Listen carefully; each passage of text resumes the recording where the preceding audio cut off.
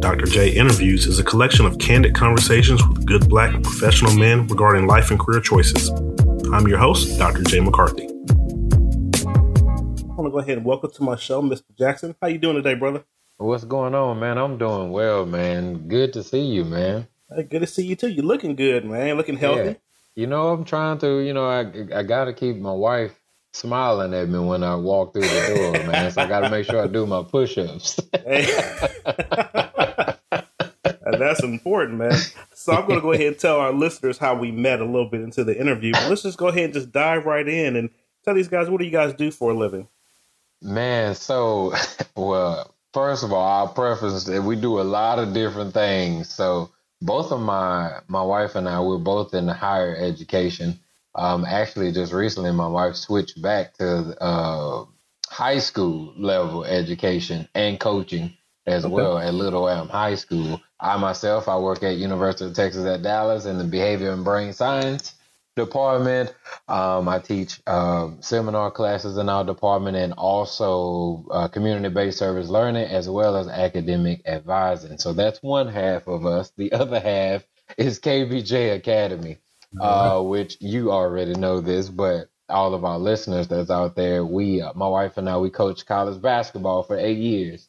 Actually started AAU, then went up to junior college level and then went to Division I. Was successful on all levels, and right after our last year when we was on the Division I level, we started running our own business, KBJ Academy. We pretty much do business to business contracts with a lot of other basketball organizations around the country. We travel the country doing camps, clinics, and retreats. One main company that we work with a lot is High School All-American Hoops, where we basically run their showcase events, which their events is focused on marketing and showcasing high school athletes, trying to get them recruited, putting them in a database full of about 6,000 college coaches, recruiters on all levels and all platforms, try to get them a scholarship, try to get them to further their dreams. So that's what we do. We are published authors. We wrote a book called Play College Basketball, based on us being successful as college coaches, also being great at recruiting and know what college coaches and recruiters want to look for, want to see you do, to offer you $40,000, $50,000 to come represent the institution. We also have a podcast as well called Coffee with KBJ. We're in the middle of our 7th season of Coffee with KBJ. Yes. We finished episode 6 on Monday. So we on Monday nights at 7:30. Our hosting site is Spreaker.com. It's like speaker, but with an R. Okay. But we're on iTunes, iHeartRadio, Spotify, Google Play. Also, Amazon is getting into podcasts. So we'll be on Amazon as well. And our other podcast we only have 2 seasons of that, but that's called Hoops with KBJ. And we're just talking basketball on that one. I mean, that's all basketball, recruiting, offensive and defensive stuff. I mean, that's when you really get to tap into the mastermind of that. But that's what we do. And we're bloggers as well. So, man, we're into a little bit of everything. But all in all, we're both 2 purpose-driven people. Whatever God wants us to do, man, that's where we're going. That's what we're doing. And also all about motivating and uplifting other people to be successful, all the time, helping our neighbor. We preach that, we walk that out as best as we can. And we teach as many people to do the same as well. Because I always say, hey, if everybody did a little bit to do their part, man, wow, what can this world be? Absolutely.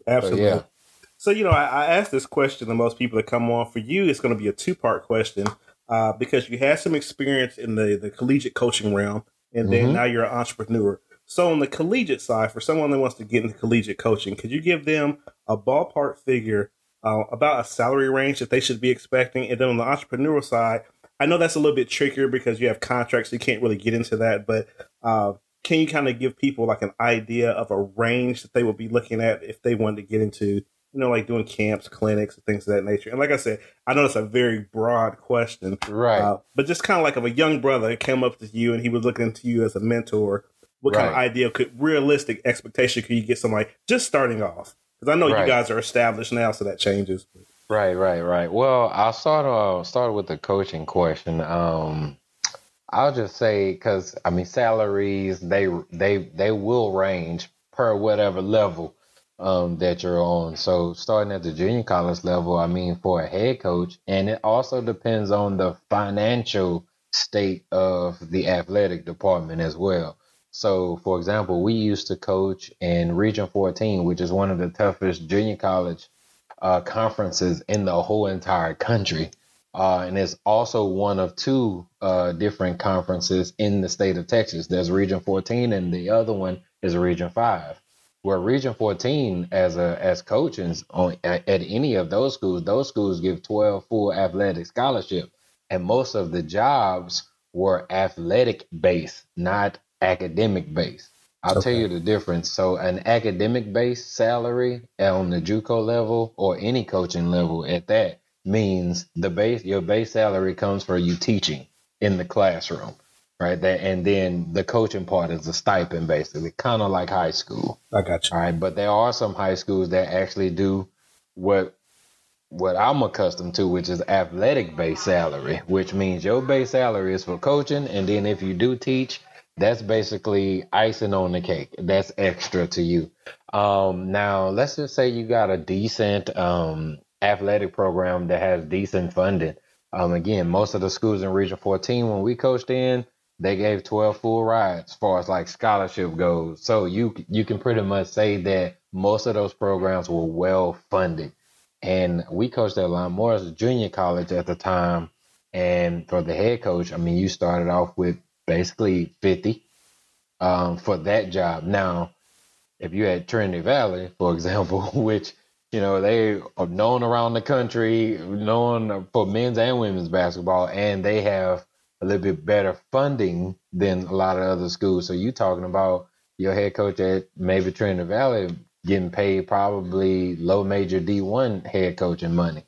You know, I mean, 80, almost 90,000, you know, as well as maybe the first assistant getting paid maybe 50, you know, so it ranges. Now on that Division I level, now obviously keep in mind even though it's D1 and most people just kind of lump those together, it's 3 different levels on that Division I level. There's high major, mid major, and there's low major. I mean, if you at a high major BCS school for a head coach, it depends on, again, what conference, what school, what funding. Like, for example, everybody just saw Vic Schaefer on the women's side get the head women's coach at the University of Texas. And I'm pretty sure if you just go Google and flip through the newspaper clippings, you'll see the big $13.5 million contract he just got. Yeah, buddy. So you're looking at those guys like him, Kim Mulkey, and Gino Auriemma. You know, they're in the millions.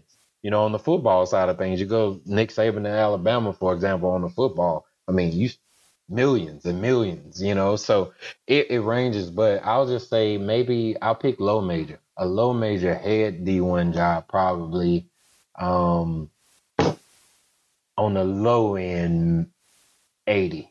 On the low end, that maybe you start about, probably with extra added incentives. Okay. Now, obviously, if I just told you how much it varies for the head job, obviously assistants, they vary so much. I mean, you can vary, man. When I tell you that's a wide range, I'm not kidding. Like, you may say or see ranges from 20,000 to maybe the first assistant, if you can be the first assistant, maybe are in 6 figures, you know, however that 6 figures falls. But I will tell you, as far as salary goes, if you are an assistant coach, it really depends on how the head coach wants to disperse money.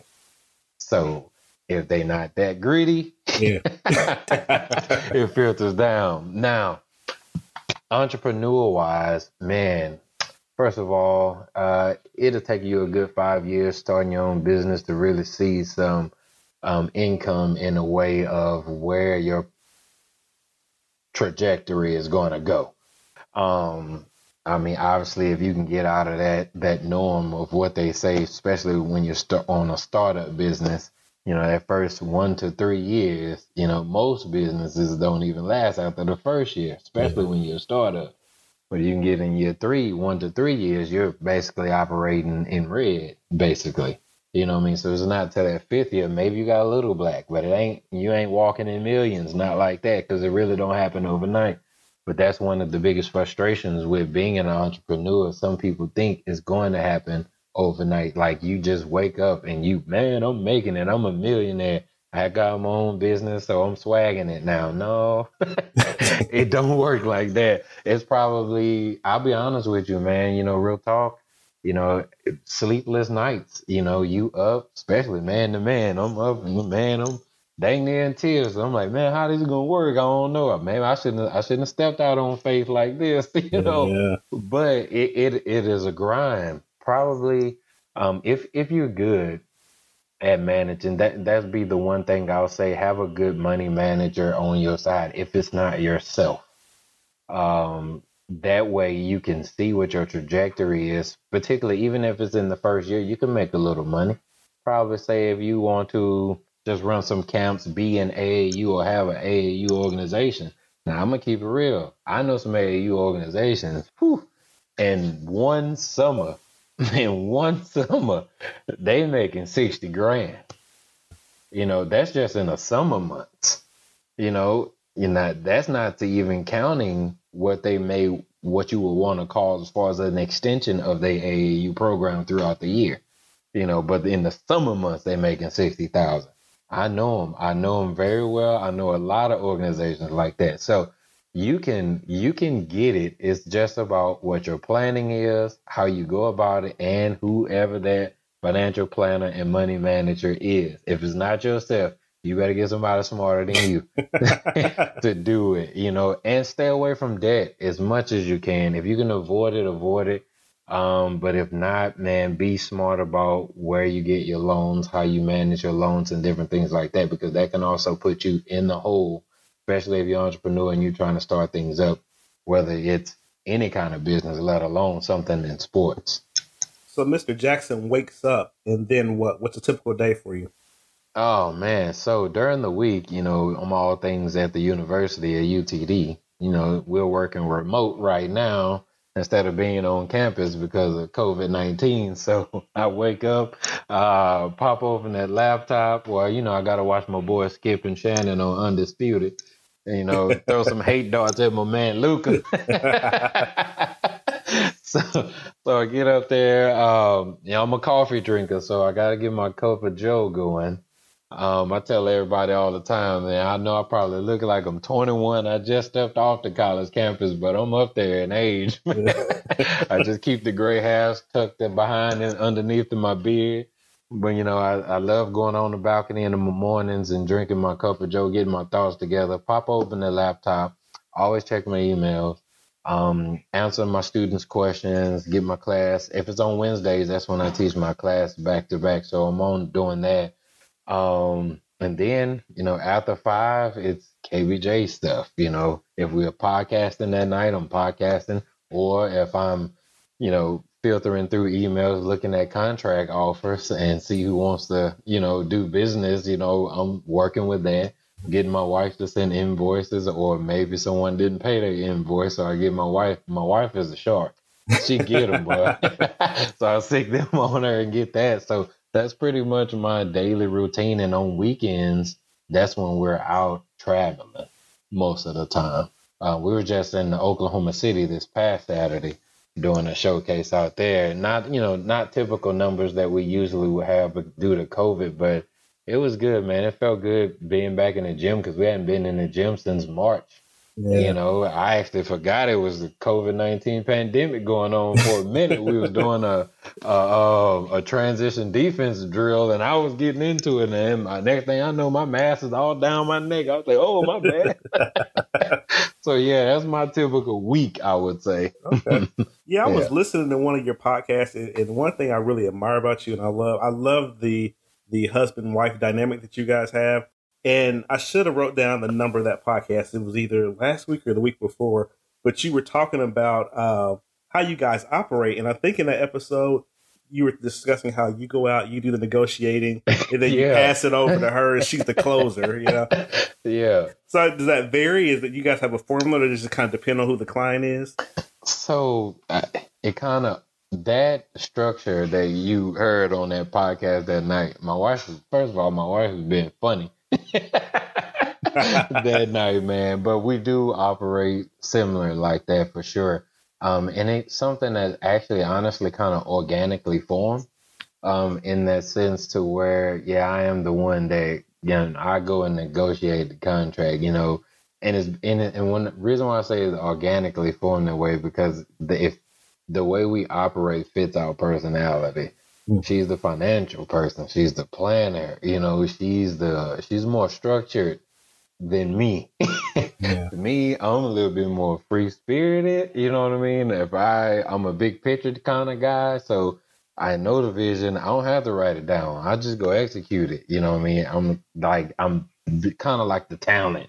Who you got that's the talent over here? Okay, we're gonna put the talent over here and make sure we hire everybody else to get all this other stuff running, and then talent, you go do your thing, like that kind of thing. So I'm the one that, hey man, this is our organization. This is the service that we provide. We can do this for you. We can do this for you. Bam, bam, bam. This is how much it's gonna be. Okay, cool. All right, cool. Let's shake on it. Let's send the contract over. Let's sign it. Hey, babe. All right, you do the financial side of it. Send them this invoice. This is what they're getting. This is what they're going to pay for. Send them this. This is the due date that they said they're going to pay this invoice by. Boom. So she handles that. So it's like front end, back end.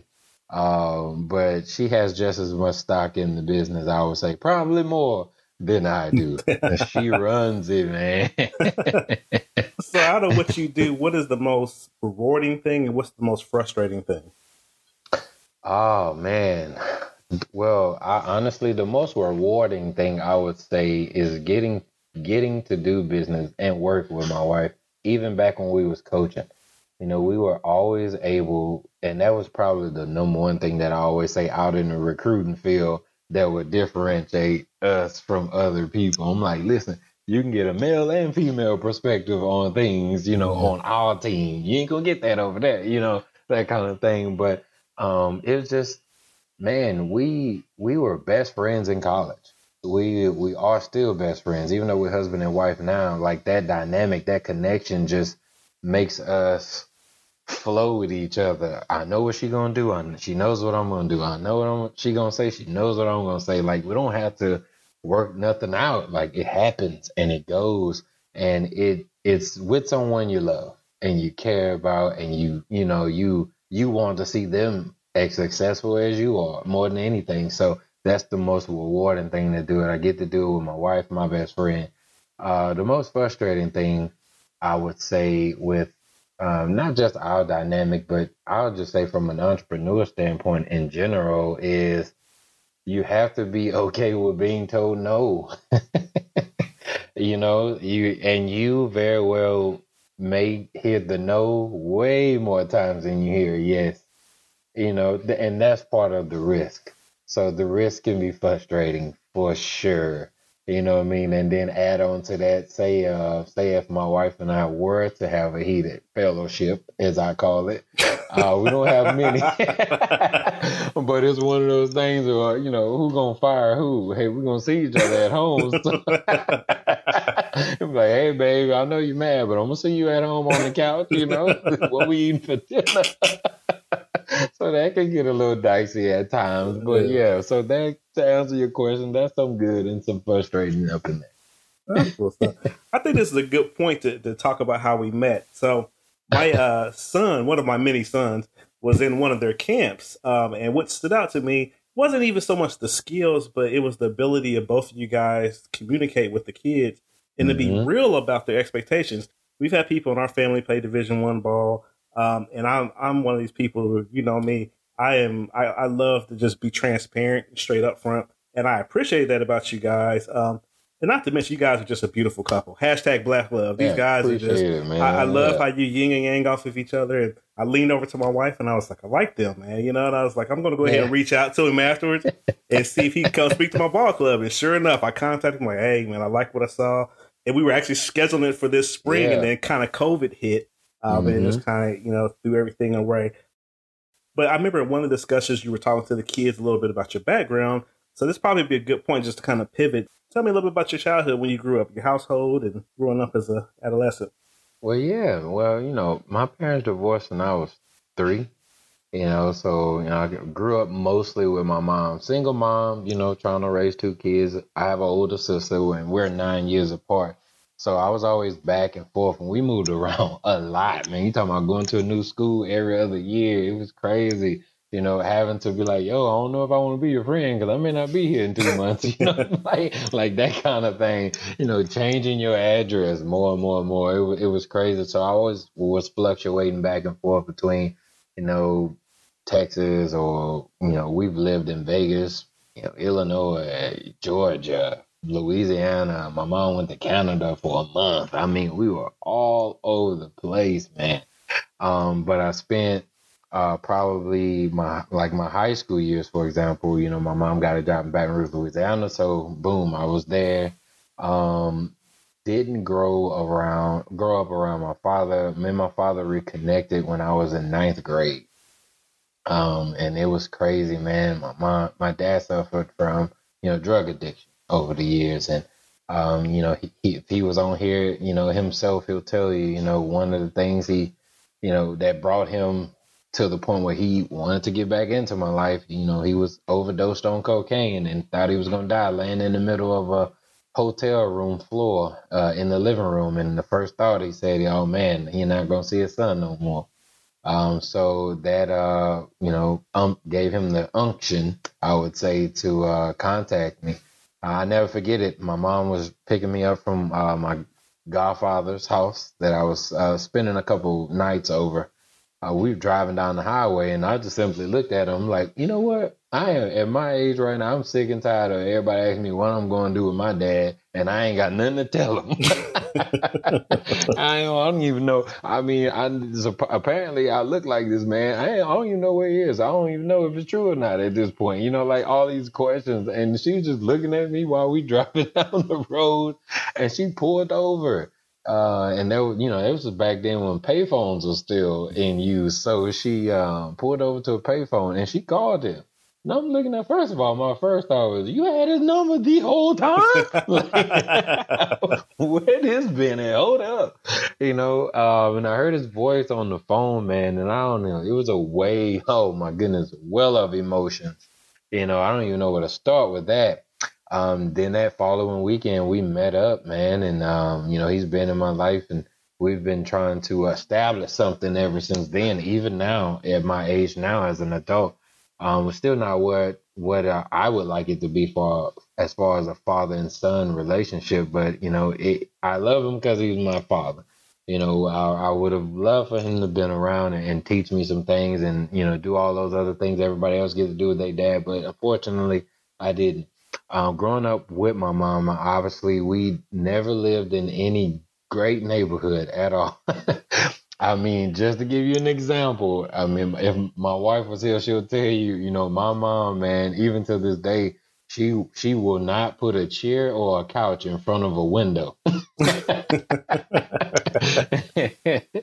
And my wife found that out, and I forgot all about this one time because we was helping my mom move into a place. And my wife was just trying to adjust the couch in the living room. My mom was like, oh, wait, hold on, baby. I don't put no couches in front of the window now, She's still in that mode. I'm like, Mom, you ain't got to do that no more. You like, yeah. But we grew up in neighborhoods that was, rid with violence and drugs. And you talking about statistics. The statistics were you either, if not selling drugs, you own them, or you in jail, or you're dead. I had to fight every day just to get on a bus. Or not to get jumped in some gang, because I'll be honest with you, I was a one-man gang. Yeah. I had anger issues, partially because there was no, male figure around that I could trust or lean on, because number one, we always moved around. Mom always breaking up with her boyfriends and all of that good stuff. But, that my dad wasn't around, all of that stuff. So, I would box all day long, so it was rough, man. It was rough. But I actually kind of on a bittersweet tip. Probably somebody asked me one time, would you trade it? And I honestly no. I mean, obviously, I like to describe how that time of my life was. It was like the crap in the hallway. And when my life started to take a turn for the better, I always describe it as somebody taught me what a Picasso looks like. You know, metaphorically, that was a whole better way of doing things, better life, better way to live.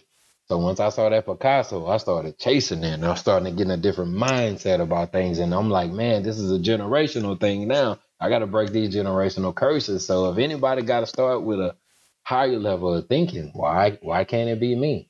But if it wasn't for the crap in the hallway times, I don't think I would be the person that I am today as far as drive and motivation and grit and toughness, you know, and that kind of thing where, man, you so down in the dumps sometimes, you know what I mean? You kind of have experience of clawing your way out, rather if you never experienced that, you can identify with clawing out. You know what I mean? That actually will cause you more problems than what your problem actually is. You know, so I wouldn't trade it, man. So that's kind of how my childhood went. You know, crap in the hallway. Then somebody taught me what a Picasso was, and I saw that, start chasing it. First person in my family to graduate college with a bachelor's degree. I got, you know, through sports. Got accepted a scholarship at a Division I school, Southeastern Louisiana University in the Southland Conference. Shout out to any Southland Conference people that's listening tonight. Yeah, Lions, go Lions, baby. Man, that was just a blessing, man. Because honestly, I have no idea where I got my athletic ability from. Neither one of my parents played sports. My mom did cheerleading for 2 days. And my dad was a band geek growing up, you know? So it was one of those things I was just blessed with, you know, played basketball and football. But graduated with a kinesiology degree. I'm a science geek. Tell people all the time, I ain't nothing but a science nerd with a little bit of swag. Went to grad school at the University of Concordia in Irvine, California. Majored in athletic administration and coaching. Got my degree in that. Still working on other people in my family to get that higher level of education. But the biggest thing for me on the education tip, again, that generational curse thing. Because at one point in my family, it was enough. Okay, maybe you just graduate from high school, go get you a job at Walmart or somewhere and go sit down. You know what I mean? That was like the high life. I'm like, no, it got to be something better than this. Because I hear a garbage man make more than these people out here. No, I ain't doing that. I know that's right. So once I got it, man, I took it and ran with it. And it really did benefit my family in the sense of I knew they was looking at me in two areas. One, they was looking at me in the sense of, hey, this clown tried college and he ain't succeed, so forget that. I ain't doing that. No. And then two, if he does succeed, then maybe it is hope for our family. And that's what it was. I succeeded, and then there was an inspiration that came after me. And a lot of my family members have degrees, doing great things and all of that stuff, man. So that's what it was for me, man. Even as a child, everybody's always say, man, you always been a deep thinker, which is true. Always been a deep thinker, always been, kind of, again, that grinder in a sense, like very optimistic person as a kid, growing up, even in troubled times, it's sorry to say, but sometimes going to sleep at night was like, just like we could cut on the radio right now and go to fall asleep to some nice old school tunes or some classical jazz or something like that. On the flip side, I went to sleep to gunshots, and sirens and and all of that kind of stuff. So now, actually, it's crazy when I hear that stuff now. It's like, oh, okay. Like home. What's interesting about that, so I grew up in the inner city in Ohio, right? And I was telling my wife some stories, and we used to have a basketball court across the street. It was like an elementary school. Yeah. And the D-boys used to go out there because they had lights, and they'd be playing till like 11 o'clock. They always popping, their pistol out in the air. And when I was telling the story, I didn't realize how crazy that sounded because I had become so accustomed to it growing up. now that, we're older, I look back like, man, that was pretty crazy, that our minds get accustomed. Would you say that sports while you were in high school kept you out of trouble? Oh, safe haven for sure, man. Safe haven for sure. Again, I'm growing up. I was a basketball player. I mean, you couldn't tell me I wasn't going to the NBA, boy. I mean, every time you saw me, I had a ball in my hand. I'm getting in trouble in the classroom because I'm dribbling. I'm going between the legs, behind the back, everything. And then, football came along. Now, I actually didn't start playing football until I was a freshman in high school. It was just one of those things where I was throwing a football outside with one of the wide receivers one day, and that head football coach comes say, "Hey, man, you got some pretty good hands. You should come out for football." I'm like, "Nah, bro, nah, I'm going to NBA." He like, "Bro, look at your height. You ain't going no NBA, man." I'm like, "Oh, no, you just hating at this point now. I don't even want to talk to you no more, coach. Let me finish talking to my guy over here, and let me go back in the gym, get some buckets. I want you to step out here, that kind of thing." I'm talking trash, and he like, "No, seriously, you need to come out. You can catch the ball." And I'm like, man. So I don't know what possessed me to go to. This was right when they was about to have two-a-day football camp too. And back then it's way different than it is now, boy. We can actually hit and do stuff like the bull ring and all of that back then. So I went. Of course, I didn't like it. Man, they knocked me two ways from Sunday. My helmet one way, cleat off one foot, and chin strap. I don't even know what to do with it. I mean, it was bad. And my mom was one of those type of women. She still is. If you start something, you have to finish it. So she wouldn't let me quit. And I was like, I done messed up, man. I'm trying to be a ball player. And this dude got me out here on the grass. So I went back in that second week, man. And then, I don't know, something clicked in me.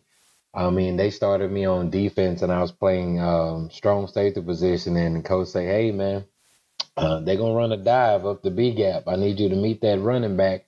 After that linebacker right there takes on that block, I'm going to need you to meet him in the hole." I was like, "Okay, that hole? Cool."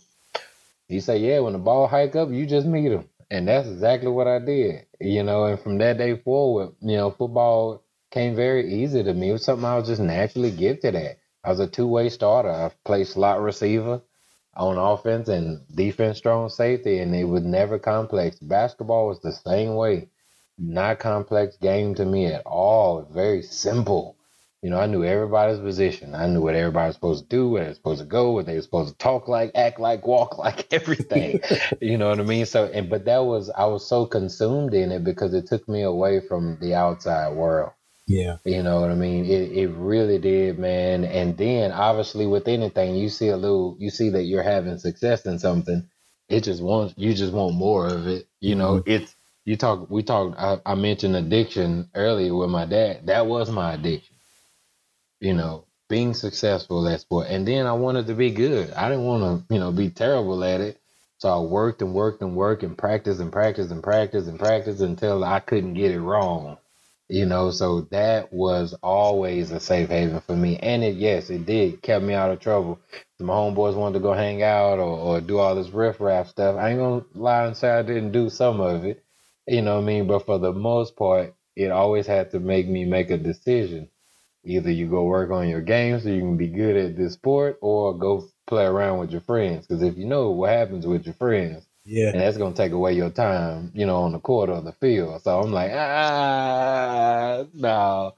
Plus, if I can add a little funny in there, I had a little girlfriend in high school. She started seeing the muscles on my arm. So I'm like, listen, bro, I'll holler at y'all later, man. You see that girl over there? She like touching these guns. So I got to go get in this weight room. But you know what? Your work ethic and your discipline, I think, was really paramount in you breaking that glass ceiling for your family, going on to college and setting that example. One question about college. I'm a big proponent of Black love. We don't speak it much, and I'm really big on changing the stigma of brothers, man. We got a slew of brothers out here taking care of their kids. They are loving their wives. We don't show that. And it's not a fake thing for my listeners. I sit here and watch these guys, not only while they're interacting with the kids when they're off by themselves and on their podcast. And you're going to see, I'm going to post these links up on the webpage, just the love you guys have. Your wife, you played college basketball too, right? Yeah, she was a power forward, man. Beautiful, prissy off the court. What's your love and basketball story? How'd you guys meet? Oh man, listen, I'm glad you're asking me. But you don't tell it right. So I was already at Southeastern before she got there. She went to junior college at Lon Morris Junior College for 2 years before she came to Southeastern, where we actually met at. So I actually initially I saw her while she was on her official recruiting visit.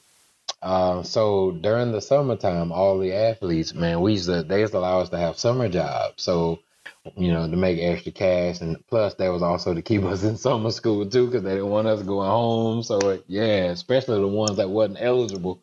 You had to go to summer school to make sure you're eligible for the next season. One of my summer jobs, I was over maintaining the softball and baseball fields in the park. So her head coach and assistant coach, they came riding her over there on the golf course, and I was standing there by the concession stand on break drinking lemonade with one of my homeboys, and he's like, "Oh man, look at that new basketball, chick over there." I was like, "Where?" So I looked at her, I was like, "Oh, she pretty," I turned around because he's like, "Listen, it was payday too." And we were talking about getting off early. I was like, "Man, I'm finna go back to work, man." He's like, "No, look at that girl, man." I was like, "Man, forget that girl." I was like, let's go over here. But I do, man. I was like, "Man, she's pretty, So when school started that fall semester, I noticed she was in one of my classes. In one of my early classes, it was a class that I had right after we had film session. We had film session like 5:30 in the morning. And then we had breakfast. Breakfast was mandatory, and they checked breakfast every single morning. So breakfast was at 6:30. Then after that, we had 7 o'clock class because they wanted all of us to be done with class by 12:01 because we had practice at 2, right? So I walked up. I was like, "Dang!" She sit right in the front row. First days, of course, how guys are. Sometimes we in the back, and not being studious. So I saw her. I was like, "Oh man, the new basketball chick." I saw her out in the softball fields or whatever. So I peeped her. We go. The day goes by. I go to the locker room. I'm getting ready for practice. I got about 10, 12 dudes roll up. "Man, you seen that new basketball girl? Man, she from Dallas, man. She light-skinned. She got that hair, man. She supposed to be cold, but she fine, man. She fine, man. KJ, you know her?" I'm like, "Man, I don't even know what y'all talking about."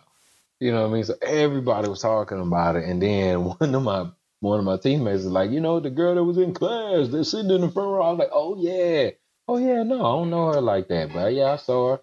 So and it was crazy because I actually one day she was in Buffalo Wild Wings with her boyfriend. She was dating someone at the time. And we had homework due in this class. And I approached her and I was like, "Hey, sorry, I don't want to intrude, but I really want to know, did you do that homework?" She's like, "What homework?" And then her boyfriend took both of their wings and he just jetted out of there mad. And I was like, "I ain't trying to holler at you, girl. I just want to know, like, did she do this homework?" Actually, and my friend that was with me, he tried to get her phone number. So she was like, "Well, I don't know what homework you talking about. Here go my number. Take my number. We can get the homework done or whatever." My friend, he gonna whip out his little phone and takes her number down. No, I was like, "This dude is tripping." So I get a number. I call her. I go over to her place and strictly homework business. Nothing else. No hidden agenda. No nothing. And her teammate is there. So she trying to hook me up with her teammate because she feel like me and her teammate is vibing. Which I'm like, we're what vibing like that. She was asking me questions. I was simply asking and, answering them. So she had left initially and then came back. She's like, "Oh, I thought y'all was hitting it off." I was like, "No." And then apparently when I left that night, her friend told her, "No, girl, he interested in you." Which it wasn't like that at all. It was, see, she in the background talking about something. Yeah, okay.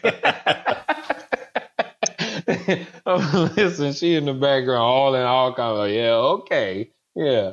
I told you she wouldn't tell it right. This is the true story. So I see her again. We just started becoming friends, man. Like, having class together, start talking. Both of us have a Dallas, Texas connection, and crazy because Well, my dad lives in Oak Cliff, and where her family lived in Cedar Hill, they literally live 5 miles down the road from each other, and we never cross paths. I'm like, wow, this is crazy. So we had that connection and going, and she really, it's like, or it organically just formed into this mad best friend type stuff. I mean, I was kicking it more with her and going hoop. That was another thing. I'm like, man, you cool in the fan. I can go hoop with you too. And all I gotta do is just give you some Jordan shorts and a pair of Jordans, and you cool. Like, what girl do that? So, and then my homeboy's like, damn, man, you always kicking it with her, but she was just so cool. She would come kick it with me and my fellas, all of this. And then, man, she gonna kill me for telling y'all this part.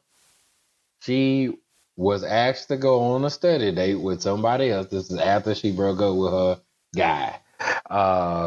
And she asked me to come along, and it was in the library. I was like, well, I'll be honest with you, I didn't go to the library that much. So I ain't never had no reason to go to the library. So she said, yeah. So I said, come pick me up. So she came and picked me up. And for whatever reason, I never looked at her any kind of way until this day. She came, pick me up. I don't know. She get out of her door first, and I looked over, and I'm like, "Oh, what? I didn't know you had all of that back." You know what I mean, like that kind of thing. So I finally gets out, and the whole time I am staring at her, but the whole time we're walking in the library, I mean, my book sack, hands on clapped underneath the straps of my backpack, and I'm just like, I'm zoned out. So we get on the elevator. I'm still staring at her. She was like, will you get your eyes up, please? I'm like, what? She was like, I asked her, I said, how long you had this? Like, I didn't. She was like, no, I've been here the whole entire time. I say, really?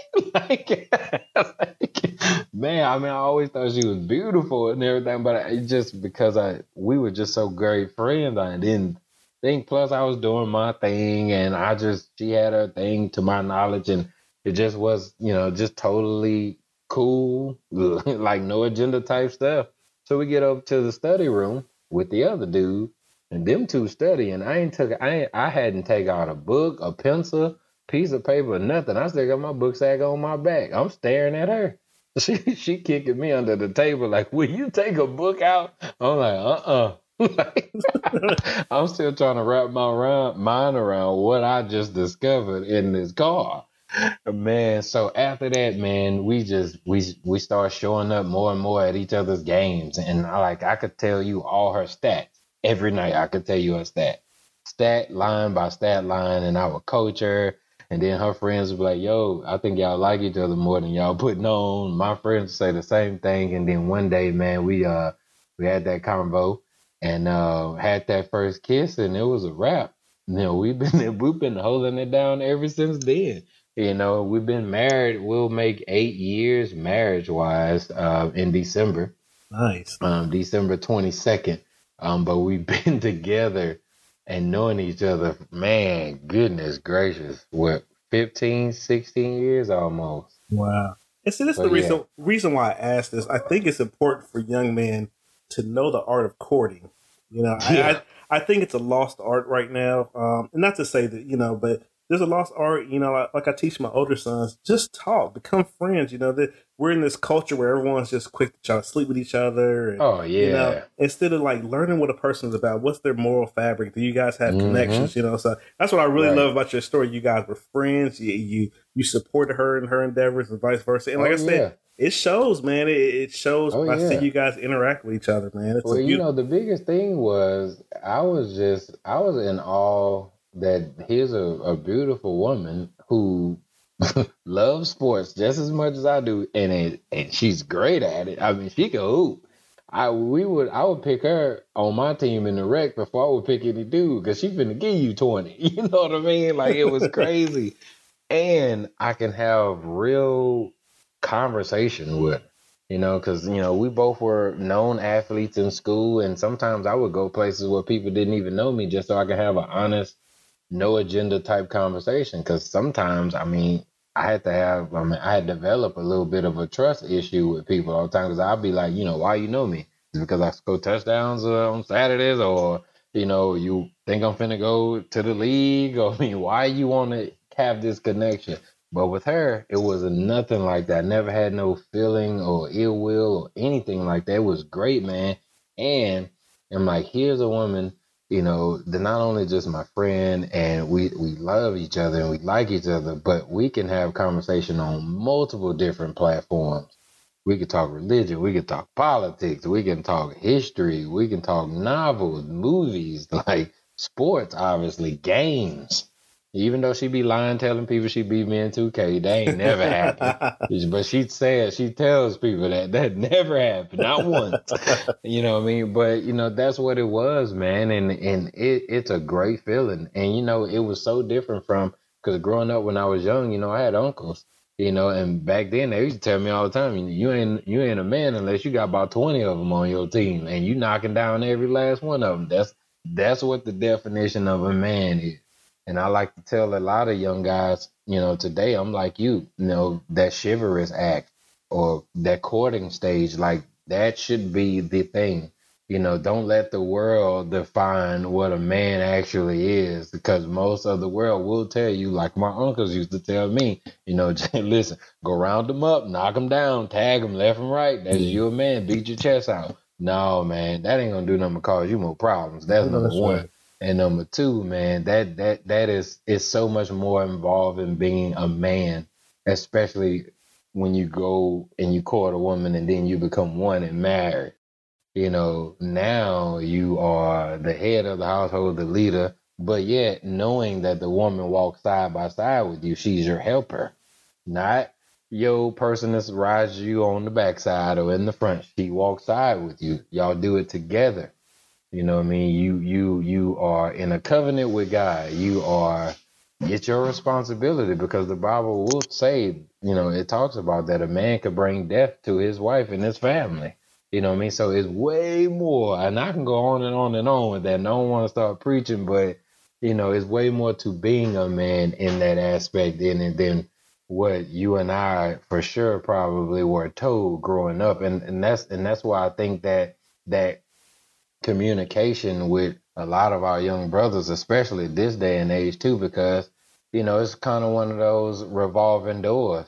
If we were told that thing, I mean, it ain't stopped. They just say it in other ways, and then obviously it's shown on TV. Yeah, exactly. It's magnified in music these days and different things like that. So man, these kids are under a lot of pressure, and they have a lot of bad example of what things are and what they supposed to be like. I agree wholeheartedly. Well, we gonna have to get together, and this is a thing. Like they say that there's no good fathers out there. All my homies are awesome fathers, man. All my guys that are married, awesome husbands. You don't see that. So part of this podcast, I want to show that there's some good brothers out here doing it, that are speaking encouraging words to these young men. Just doing our part and trying to sow that. So we're at the part right now where I ask these 3 questions I asked all our viewers. Now, you kind of answered this one a little bit earlier. We all know that our past kind of made us, like you said, it gave you your grit, it gave you your moxie, you were not. Right. It made us who we are. But if you can go back and you could talk to the old KJ, what kind of advice would you give to him?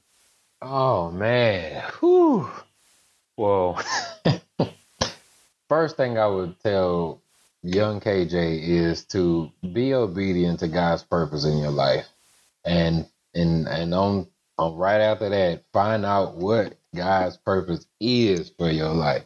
You know what I mean? Because again, it's one of those things where you can let the Lord tell you who you are, or you can let the world tell you who you are. The problem is you're gonna get told one way or the other. You make the choice of who you're gonna listen to.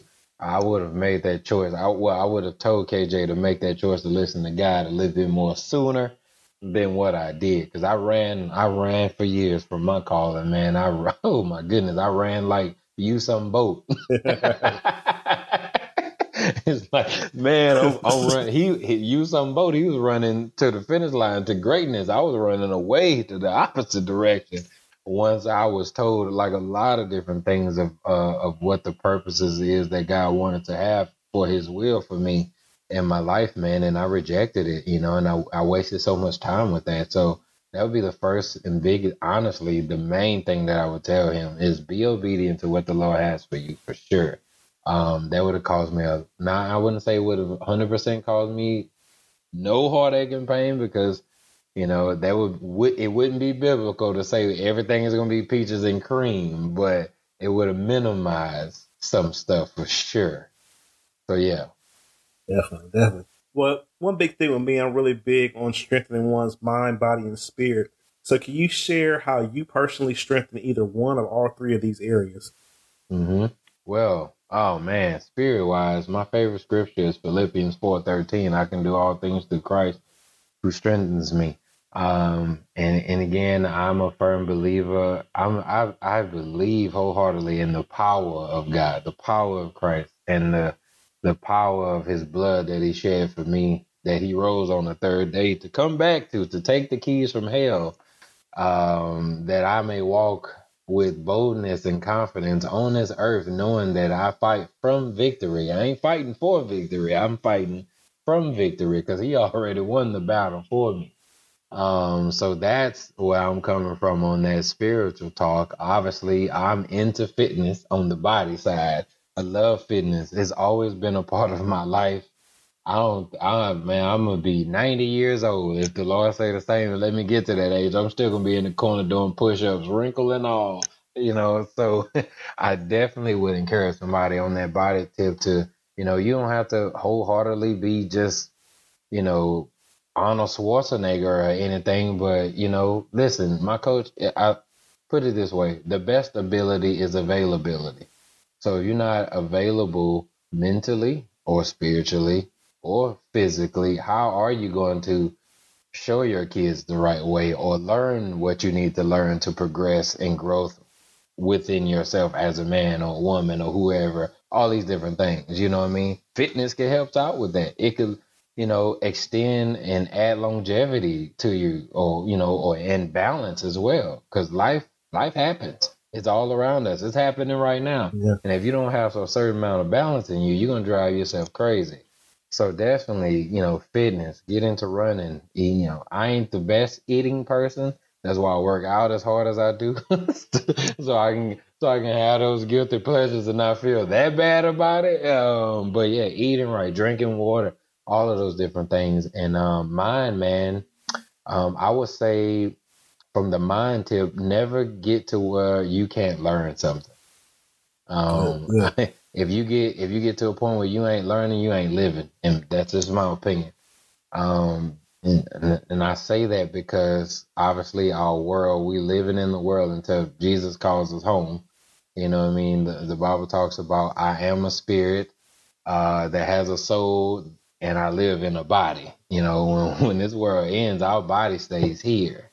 And our spirit is one will ascend up to heaven. But while we're here, what are you feeding it? You know what I mean? How are you learning? And this is an ever-changing world. And if you don't know what's going on, or if you're just oblivious to, what our president is doing in the office, or what's the weather today, or why did this ground in an earthquake just shift? What was those platonic shifts? Or why the cervical area of your brain don't fully develop until the age of 25 anyway, from a maturity factor? Like all those type of things. If you don't learning that type of stuff, you're not living, because they also go with the times, and you need to as well, because you're gonna be like that movie Left Behind. So always learn. Seriously. Always learn, man. I love to learn. I learn every day. I learn from something. Even and it does. And I tell young people too, never think you're too young to teach somebody something. I mean, just because you're young don't mean you can't be a star. That doesn't have no age limit. All this stuff. I can't tell you how many child prodigies I'd have met in my lifetime. Lord knows I'm so thankful that I've met them. I'm like, wow, this is cool. Dude, 13 years old and he building a rocket. This is great. Yeah. I mean, I've seen 15-year-olds graduate with bachelor's degrees in college. We got some at the university where I work at. That is awesome. You know what I mean? But I learn from those. I learn from young people, old people. I'm learning things from vibing with you on this podcast. Thanks for having me again, Oh by man, the I way. love it. I love it, bro. But so yeah, that's what I would say to cover mind, body, and spirit, man. That's for sure, because I'm so big on that as well. Those three things, it's so many uh trinities, as you can say, or things that go in threes biblically and in the carnal sense that we don't even recognize or think about, but they're there. Yeah. It's kind of off subject, but like I said, I'm from Ohio. We first moved here. I was looking at that university. They have a really dope mocap lab there. They have like Yeah. a arts and technology department. So that's a really cool university. I know we didn't Yeah, talk much man. about your teaching, but what was the course you said you teach there again? So I teach freshman seminar classes, and I teach community-based service learning. So in the seminar classes, I'm educating our students, particularly all the incoming freshmen, in the areas of their concentrations, which in our department, we cover neuroscience, cognitive science, which is a makeup of 5 different things: psychology, computer science, cognitive science, neuroscience, and math. A whole lot of math. I mean, you get all the way up to linear algebra with that. Ooh. Another one of our concentrations is psychology, speech, language, and hearing, and child learning and development. So all of those concentrations, I kind of dive into each one with our students, educating them on career paths and choices with those concentrations. Also, do's and don'ts about just GPAs and establishing a good degree plan and following a degree plan. What are your goals? How are you going to get there? Like all of these different things. So that's what that class is under those umbrellas of concentration. And my community-based service learning class, I teach that in the spring semester. That's our department's way of getting out in community and doing community service. So for example, I am over a group, we call it #growth. So we are in contact with Richardson ISD, and we go to the high school, and I may have like 12 students from UTD. We go over there. We work with all of their ESL kids, or their kids that are all foreigners. Most of them probably just got during halfway through the semester to America, different things like that. And the objective is to give them a sense of belonging. Just because you maybe don't speak English, as well as I do, or maybe you're not from America, doesn't mean you don't belong. You know what I mean? And if, you don't belong, doesn't mean you're an alien. So each one of my students, I do 3 weeks of training them on how to interact with the students, some different things from a motivational and inspirational standpoint that they could use to motivate those students to grow within themselves and different things like that. And then the other 10 weeks in the semester, we call it out in the field. Each one of my students take turns teaching a specific topic. The topics range from leadership all the way to financial peace, to these kids, you know what I mean? And then also my college kids are also getting achieving an objective, I would say. Maybe they came into the class with one view of the world, but they left with another. You know what I mean? So that's the objective and the goal from them. And I love that class, man. It really gets people a sense of community because, loneliness in this world is a real thing. Yeah. Even when you are around people, you can still feel lonely and not a part of a community. So obviously, if you can feel like that and be from here and be around people, what do you think a foreigner feels like? Different things like that. So that's what we do, man. And it's amazing to see the growth of those high school kids that we connect with. And from when we come in, because they kind of like iffy about you, what I mean, don't really understand you. Some of them looking at you, why are you here? Why are you telling me this? I just want to go back and do this. And then you see them at the end of the semester, they hugging you. Man, I want to come to your school. Like, yeah, high fiving. And then you see your kids from the college just, they're in tears because, some of them I get sometimes they don't have a high confidence. They got very low confidence. They're very unsure of themselves. And then, they meet someone that helps them find that inner power in them to exploit on somebody else, and they help them be, on an upward rise. Man, now they're in tears because they're like, I didn't know that I can do that. Well, you can do the impossible if you believe, so it's kind of one of those things where Like the Bible says in Romans 12:2, do not be conformed to this world, but be renewed by the transforming and renewing of your mind. Think differently. If you think differently, you'll do differently. To be a better human, you have to change your behavior. All those things intertwine. So yeah.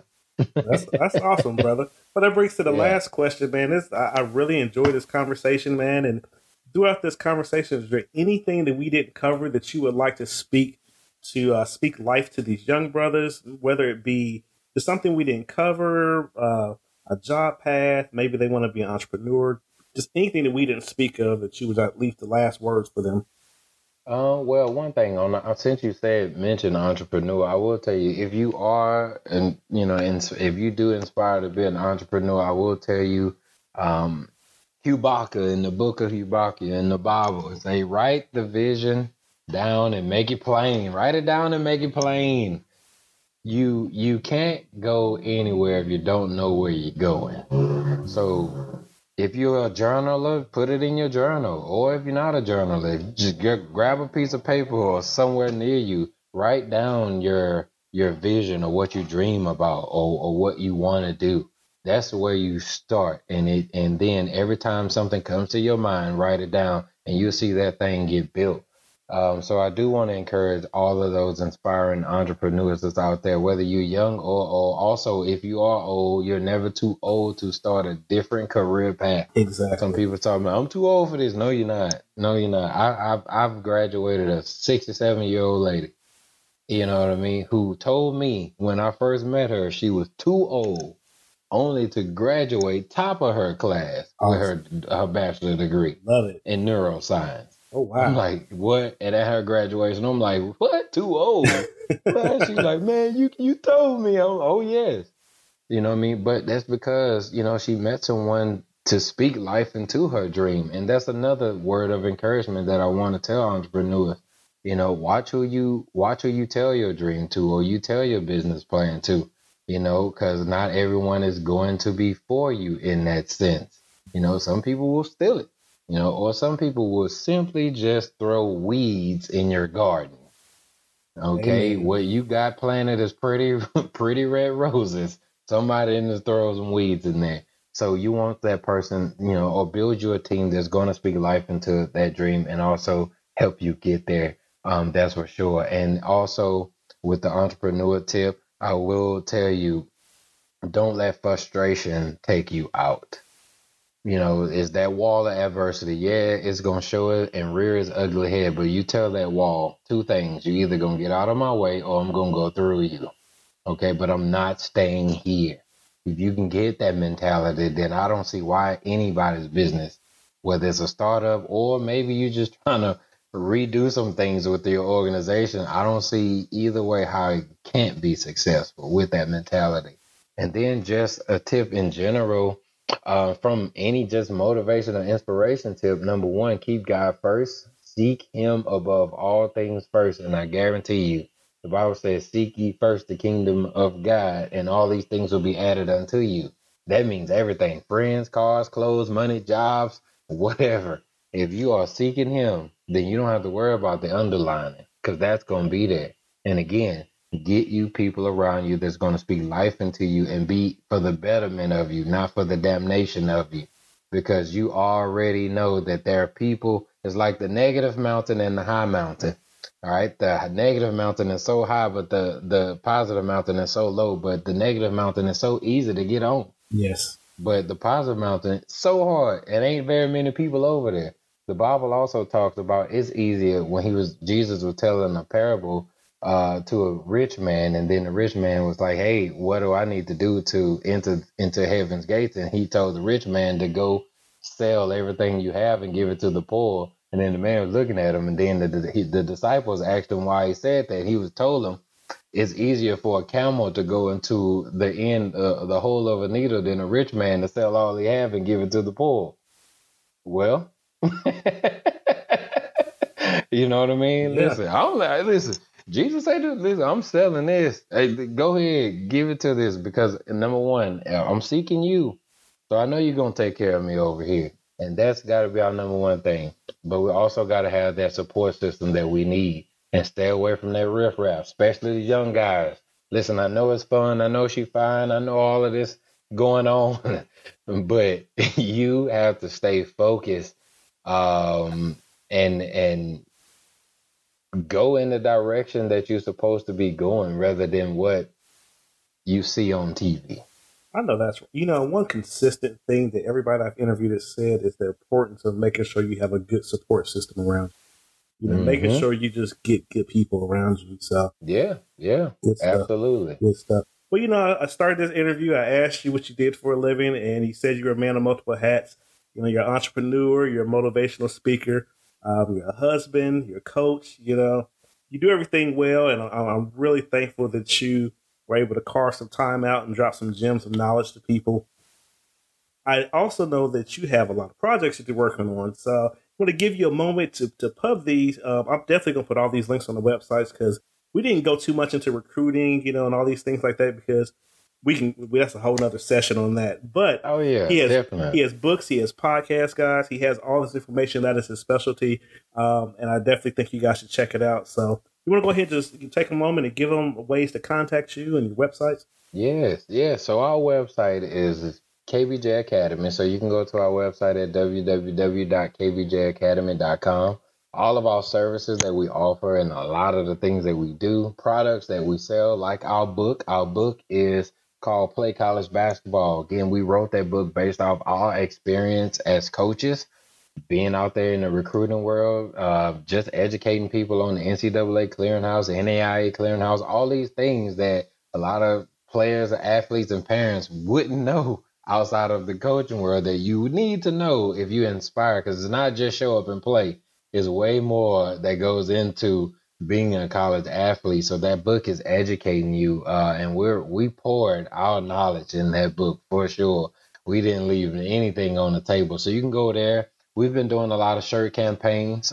This last campaign that we've been doing as far as a shirt campaign goes, it's a black or blue shirt that you can purchase. It says, "Be quick to listen." It's part of our Black Lives Matter fight. We in that all lives matter, but all lives can't matter until Black Lives Matter. So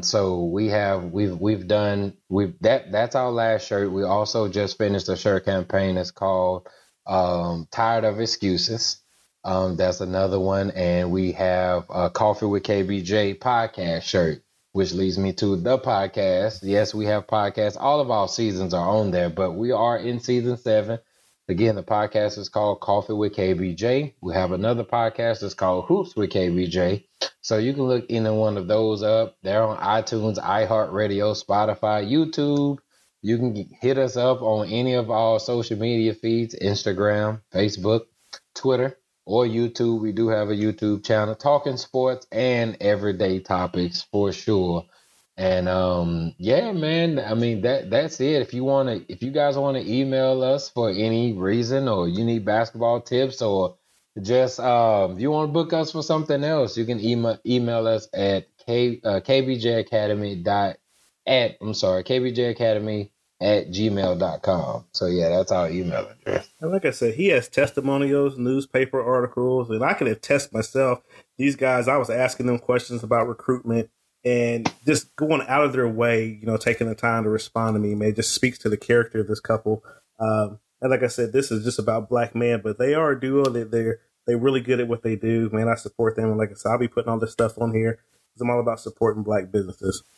Yeah, man, we appreciate it, man. Thank you again so much for having me, man. And I appreciate it. Yeah, that connection was definitely mutual when we met each other too. I could see, because I remember when we first called all the athletes up and we sat them down on the floor right in front of the bleachers.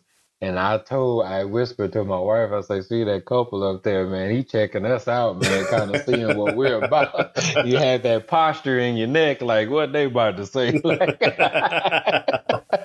But I liked seeing that, because I'm like, no, he really cares. Some people, you see them, you see their posture or demeanor, and you observing them, they're like, man, I'm just here for whatever. But you was checking everything out, and rightfully so. You know what I mean? Because again, you were investing in your kids. Like you had something, of value that is going through this, and you want to make sure it's right. That's good parenting. That's also a testament to the type of man that you are. So the feeling was mutual as far as like the connection and what I was observing, just like what you was observing from my wife and I, man.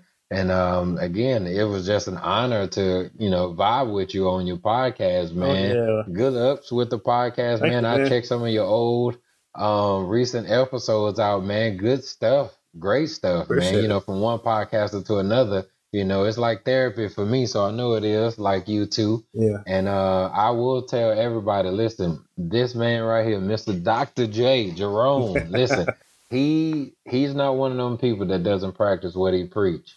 He definitely walks out what he talks about. And that's one thing that I peeped with you when I first met you, and that I heard also on your previous episode on your podcast, man. You're a man of good faith and good honor and good word. So I could appreciate that. That's for sure. I appreciate the love, brother. Like I said, this is an avenue for us, being vulnerable and sharing. So invaluable stuff.